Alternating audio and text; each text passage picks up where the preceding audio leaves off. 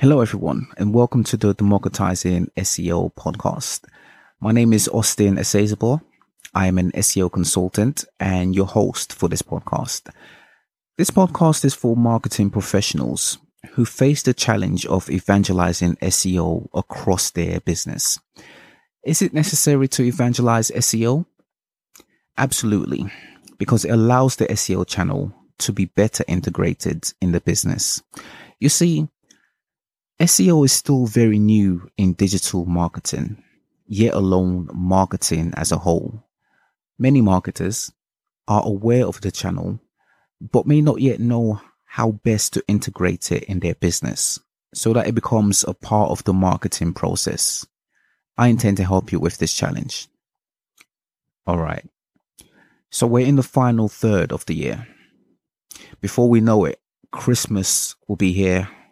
And we'll be bracing ourselves for the next big thing in search, which Google has already told us will be the Core Web Vitals, a new set of ranking factors Google will be rolling out sometime in 2021. This change will bring change when it happens. And judging by other major events that Google has released, when it does happen, it's likely to have many organizations frustrated with SEO yet again.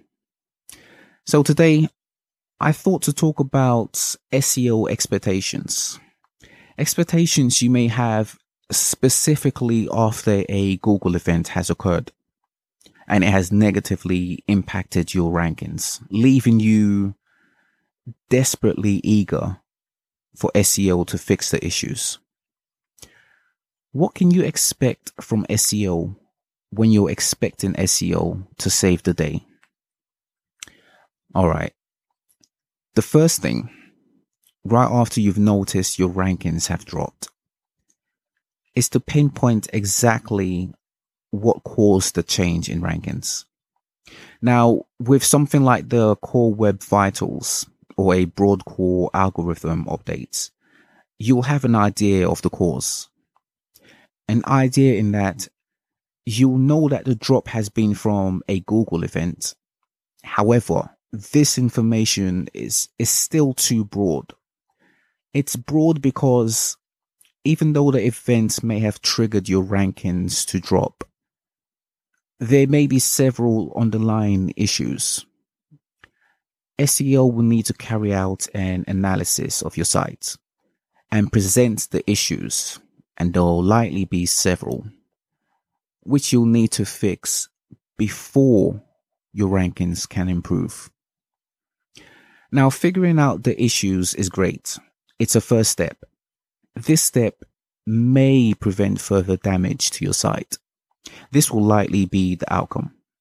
However, simply identifying the issues is not going to get your rankings back. And unfortunately, it may also not prevent your site from dropping even further or dropping with more keywords. Why is this? Well, when there is an event by Google that affects your site, its signals tells it that your site is no longer the quote unquote best for its targeted keywords. This is the case until these signals are changed. You change these signals by fixing the identified issues. But here's the thing. Here is where the frustration with SEO really starts to build. Prior to the issues being fixed, those signals that caused your rankings to drop may cause it to drop further. So the reality is, whilst you may have hired SEOs to improve your site may perform worse before the SEO recommendations are implemented. It may perform worse before the SEO recommendations are even made.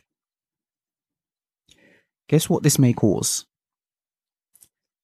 It may cause your site to be reassessed, which delays fixing whatever the issues may be. If you're unaware of all of this, you may consider the SEOs you've hired to be doing a rubbish job and seek to get new SEOs. You see the cycle, right? This can build frustration.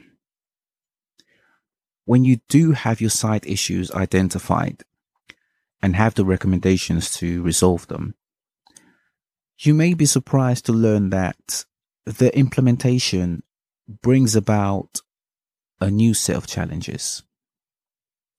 A new set of challenges that your business will have to adapt to quickly in order to implement a fix.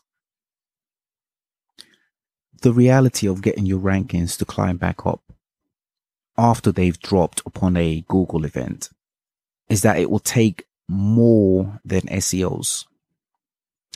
If the issues are all technical based, for example, the dev department will be required to implement the SEO recommendations. This means you'll need to have capacity in the dev team to take on an quote unquote SEO project. This means, to an extent, you'll need to have people in the dev team interested in SEO in the first place. You know what happens when you do not have this? Pushbacks. What does this lead to? More frustration. More frustration where there needn't be frustration. But unfortunately, if there isn't a process of SEO evangelism in your organization, when a Google event creates crisis in your business, interdepartmental performance regresses.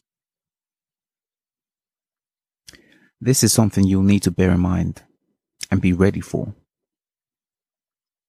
So you see, simply hiring SEOs to deal with rankings drop does not automatically resolve the problem. Now let me say, getting rankings back up the SERPs is possible. It's very possible. It will just take longer than you may think. You may have heard the standard time frame for SEO to work, 3 to 6 months, right? Well, you may be better off considering this time frame as how long on average it will take for SEO to be implemented from analysis to execution. After making the changes to recover your rankings, Google will need to reconsider your site against the sites that now have the position you once had. How long will this take? It depends. It's like asking, how long is a piece of string? You see, when it comes to rankings, especially in the context of a Google event, you're quicker to lose rankings than to gain them. Climbing back up the SERPs is going to be a slow process. A process that, no matter how frustrating, should act as a reminder of why you ought to consider SEO as an important asset that requires yours and everyone else's attention if they have something to do with the website.